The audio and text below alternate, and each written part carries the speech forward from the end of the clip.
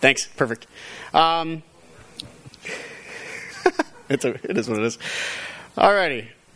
So today marks another holiday in our culture.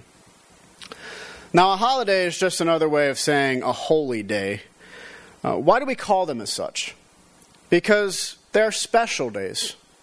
They're unique from others throughout the year, in which we dedicate to remembering something.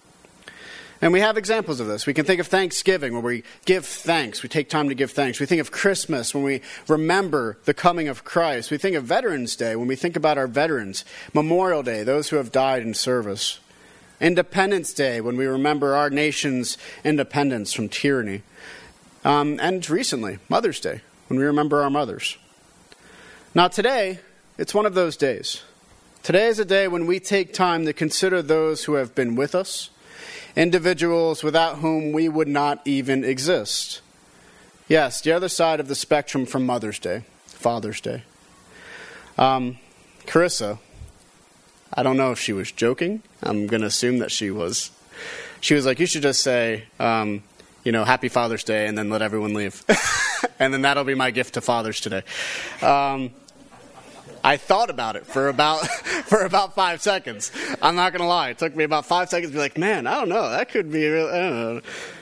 No, you're going to have something, but it's going to be shorter, but it's not going to be 5 seconds or that's it. So fatherhood. Okay, fatherhood is something which our broader society has neglected in recent years. Like mothers and motherhood, fathers and fatherhoods have taken quite a beating from where it used to be. Whereas in the past, fathers, they were respected. All too often in the media and in the culture today, fathers are given a lack of respect. All too often, they're seen as the bumbling fools of the family. And we can think of shows today. The Simpsons. Homer Simpson, the bumbling father. Modern Family, their father, I think, is that too. But that's how it's perceived. The guys who rarely try, when they do, they just befuddle things, and things just fall apart almost instantaneously. And in the end, they just get in the way. That's how society perceives fatherhood usually. So like mothers and fatherhood in general, it's in need of defending. It's in need not only of defending, but also of understanding. Where can we go for understanding for the importance of fatherhood? When we consider fathers and fatherhood, what is the best place to look for understanding in this concept? Well, we know that fathers and fatherhood, it's a gift from God. And so it seems appropriate to seek out the scriptures to find out what it says about fathers. And of course, we do want to be wise about that. We don't want to go to Solomon. But there are places in the scriptures that are very clear. Like our mothers, for fathers, the first place that comes to mind in the scriptures is Paul, when he says, "Children, obey your parents in the Lord, for this is right. Honor your father and mother. This is the first commandment with a promise, that it may go well with you in the land, that you might live long in the land." Fathers, do not provoke your children to anger, but bring them up in the discipline and instruction of the Lord. Now, there are a number of things to consider from this verse. The first is the necessity for children to obey their parents. The basis for Paul saying this is the 10 Commandments. Paul recognizes that of the 10 Commandments, it is this one which comes with a promise that they will go well with you, and that they will live long in the land. The promise then is that they would have a long life, as well as a blessed life. Obedience to our parents clearly has importance to God. He wants us to obey our fathers. He wants us to especially honor them in this way. It is honoring to our fathers when we take heed of their wisdom and their knowledge, when we seek them out for understanding, and when we obey them when they speak to us. However, that does not mean that fathers are to act in a way that they want, in whatever way they want. While it is true that we are to obey them, that does not give them the free rein to do things as they see fit in their own eyes. Instead, we are told that they are not to provoke their children to anger. Thus, fathers should refrain from doing things which would cause their children to look scornfully upon them. Being a domineering father can have this effect on children. Being a father who does not love can do this as well. The goal for fatherhood, then, is not to cause your children to hate you or to do things which would cause them scorn or anger. Instead, there is a better way. And Paul recommends it by saying, bring them up in the discipline and instruction of the Lord. Notice, Paul does not say, do not discipline your children. He does not say, give them everything that they want. Instead, he calls on fathers to bring their children up in the discipline and the instruction of the Lord. The Lord, he disciplines. He chastises his children. However, the goal for such discipline is not for us to hate God, but to see the difference between right and wrong. The scriptures teach that God disciplines those he loves. Why? Because discipline teaches us when we are in the wrong, so that in the end we can be made right. But it does not end with discipline. They are also called to bring up their children in instruction of the Lord. Do you know what this means, fathers? It means that we have a responsibility to teach and train our children in the ways of God. We have a responsibility to teach our children of God, the God of the Scriptures. What does this require of us? Well, it requires us to be knowledgeable about God ourselves. It requires us to be willing to learn more about God so that we can further train our children in his ways. It will not do for us to be stagnant in our knowledge of God, because then our children will become stagnant as well. Instead, we are to continue our own pursuit of knowing this God of the Scriptures. So do you know what this means even fully? It means that we are to be theologians. Theology comes from two Greek words, theos, which means God, and logi, which means study. Thus, theology means the study of God. To be a theologian means that one studies and gains knowledge in knowing God. This means we need to read our Bibles, but it also means we need to be aware of our church history. It means being willing to teach what we have been taught, but also making sure that what we teach and what we have been taught are right. So from this, we learn a few different important things. The first is, fathers, they deserve to be honored. They're supposed to be honored and obeyed. They are our fathers for a reason. God has placed them in our lives for his glory, and we can be sure that God would not make such a mistake. They are to be disciplinarians, to train their children. But also, we need to remember that fathers are called to be theologians, to understand God, to seek God, and to know more about God as they themselves continue forward for the benefit of their children. Now this, of course, leads to another point found in these verses, and that is that fathers are called to be instructors. But before we reflect on that, it is not only in this text in Ephesians that we find this case. Consider a few verses from the Proverbs. Hear, my son, your father's instruction, and forsake not your mother's teaching, for they are a graceful garland for your head and a pendant for your neck. And that's Proverbs 1:8-9. And hear, O sons, a father's instruction, and be attentive that you may gain insight. For I give you good precepts. Do not forsake my teaching. Proverbs 4:1-2. A primary purpose of fathers are to be theologians, and because of this, they are called to teach. We saw how Paul used this same concept when describing the father's role of instruction. Now, I find it interesting within the context of modern society that this is the case. And why is that? Well, consider society. Who are the ones who teach? Teachers. They are the knowledgeable ones who have all the information. Parents, especially fathers, are not seen as instructors today. They are seen as providers at best.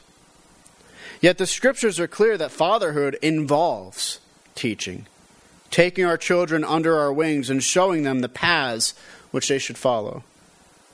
It is not surprising that this is the case. Fathers are important for our development as human beings. They, like our mothers, are the foundations on which our knowledge begins. How they train us then will have repercussions for the rest of our lives. We see this in society at large as generational habits form for both good and for ill. Fathers have a responsibility to make sure that they are training their children in the right and good ways of the Lord, helping form habits within their children which are good. Now, the truth is, these things are not only applicable to our biological fathers. Consider what we read from 1 John 2, 12 through 14, and you might remember this when we were going over it back when we preached through 1 John. I am writing to you, little children, because your sins are forgiven for his name's sake. I am writing to you, fathers, because you show him who is from the beginning. I am writing to you, young men, because you have overcome the evil one. I write to you, children, because you know the Father. I write to you, fathers, because you know him who is from the beginning. I write to you, young men, because you are strong, and the word of God abides in you, and you have overcome the evil one.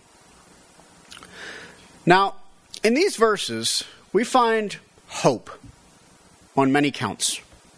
The first is for those who feel as though they have failed in some capacity with fatherhood in general. The simple truth is, it is never too late to be a good father in the church. Those in this younger generation are in need of seeing men of faith who persevere. Men who are faithful to Christ, who give their lives to obedience to him by loving their wives, by teaching their children, by gaining wisdom of the Lord. There are those who are like myself, who are younger, who always need to be reminded and taught.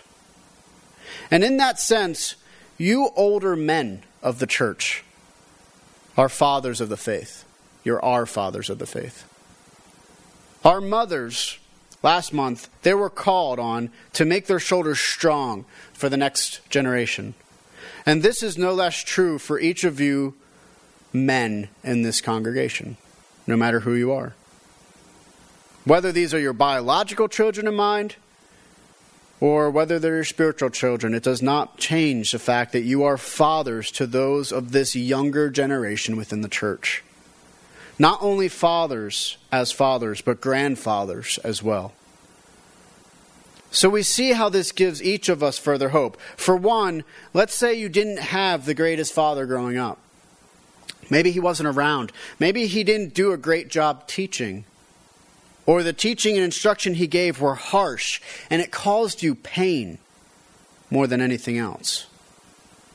Well, here in the church, by God's grace, you will find fathers who will take care of you, who will watch over you, who will love you and cherish you, instructing you in the faith. This is their role. It's their call. As older generation of men, to lead the younger generation in the truth for our benefit. But it should also give us hope for those who feel as though they could have done better, but weren't.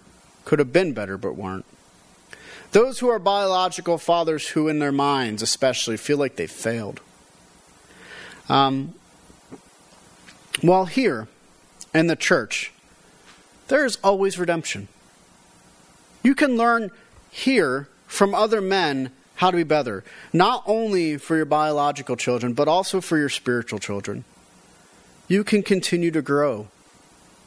Some might fear that there is no hope for change, but in Christ we know that change is possible and it does happen. Likewise, it gives us hope for this family of believers.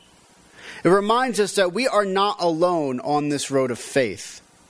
We who are younger have this older generation to see what it looks like further down the road, to encourage us and to guide us further on this path. Though things look dark for us, though we struggle, we know that the men before us have struggled too, and still God has kept them in his grace. Thus we should find peace in our elders as they train us not only intellectually, but also in the very reality of God and what he bestows upon us by his grace, his mercy, and his love.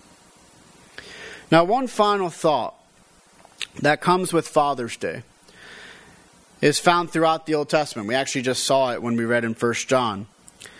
But it's something especially that we find in the Lord's Prayer, which we pray together every Sunday. Our Father who art in heaven. The concept of God being our Father is strong within the Scriptures, but especially in the New Testament. It stems from Christ, his atonement, our redemption through his blood. It is through Christ we are able to pray to our God as our Father in heaven. The concept of God being our Father has direct ramifications for each of us. It means that we are no longer merely created beings, but it means that God took each one of us who are in the faith as his own children. It means that when he looks at you, if you are in Christ, he sees his own child, whom he loves. Often we can think that it is the case with all people, but the truth is the Scriptures teach very explicitly that it is those who are in Christ who experience this particular love of God. And it is a love which is unlike any other kind of love. For no other love can be as complete as the love of God the Father has for his Son. And hence no love can be as complete as his love for each of us. Thus, above all in the church, above all other fathers, is our great God, who loves us as our own Father. For those of us who are fathers here on earth, it is to him we look when we want to understand what it means to be a father for our children. It is he whom we are called to reflect. We consider his ways, how he is gracious to us, loving toward us. He disciplines us, encourages us, teaches us, abides with us. He's compassionate towards us. So we are to be toward our own children. We have the greatest teacher when it comes to fatherhood, and that is God himself. It also means no matter the circumstances, we can be sure that we are not fatherless if we are in Christ. We all have a Father in heaven who watches over us with his grace and in his peace. This also reminds each of us men especially, that fatherhood is not something trivial. It is a reflection of God himself. Thus, it is no small thing to be a father. It is a high calling, a great blessing to be a father. And because of this, we should strive all the days of our lives to be the best fathers we can be for the glory of our Lord Jesus Christ, through whom we know our Father in heaven, and for the benefit of our biological children and our spiritual children here in the church. Fatherhood is no easy thing. I know fathers are saying, "Yup, if only our mothers would understand that." Mothers are like, if only you'd understand motherhood. But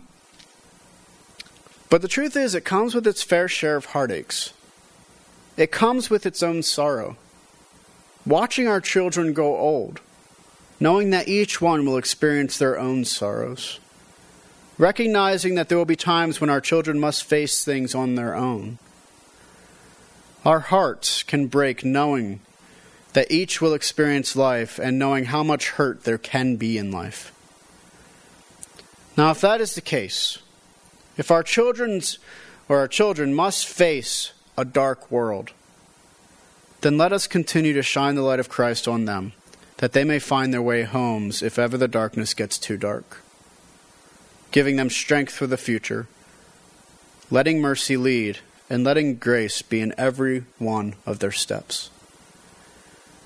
My hope is the same as it was with Mother's Day, that we would remember our fathers, not just our biological fathers, but also those who are our spiritual fathers. All of these men and those men who have watched over us over the course of our lives, and that we would give thanks to God for them. No Christian is without cause of praise for fatherhood. For even if we have had imperfect biological fathers, we know our great Father in heaven who watches over us in love. So today, celebrate fathers. Pray for them, that they would receive wisdom and grace to continue to lead their families further into the gospel of Christ. Encourage them each day to remain faithful to the calling of what God has called of them as fathers, honoring them in that calling. To all of our fathers, both spiritual and biological, those who have affected me personally so greatly, and Dan, since you're here, I'll say you too. Actually, everyone. I give thanks to each of you on behalf of all of those whom you have touched. May God be with you today and all the days of your lives. Amen. Let us pray. Father, again we thank you. We thank you for what you have done through your Son, Jesus Christ. And we thank you that we can come to you as our Father, and that for all of those who are fathers, we have an example to look forward to. So, Lord, give us wisdom. Give us knowledge. To all of the fathers who are here today and who aren't here today, Lord, we ask that you would give them strength. That you would give them resolve to not be as the culture would have them to be. To not settle for anything less than what you have called each of them to. And Lord, give them hope. Because there is hope.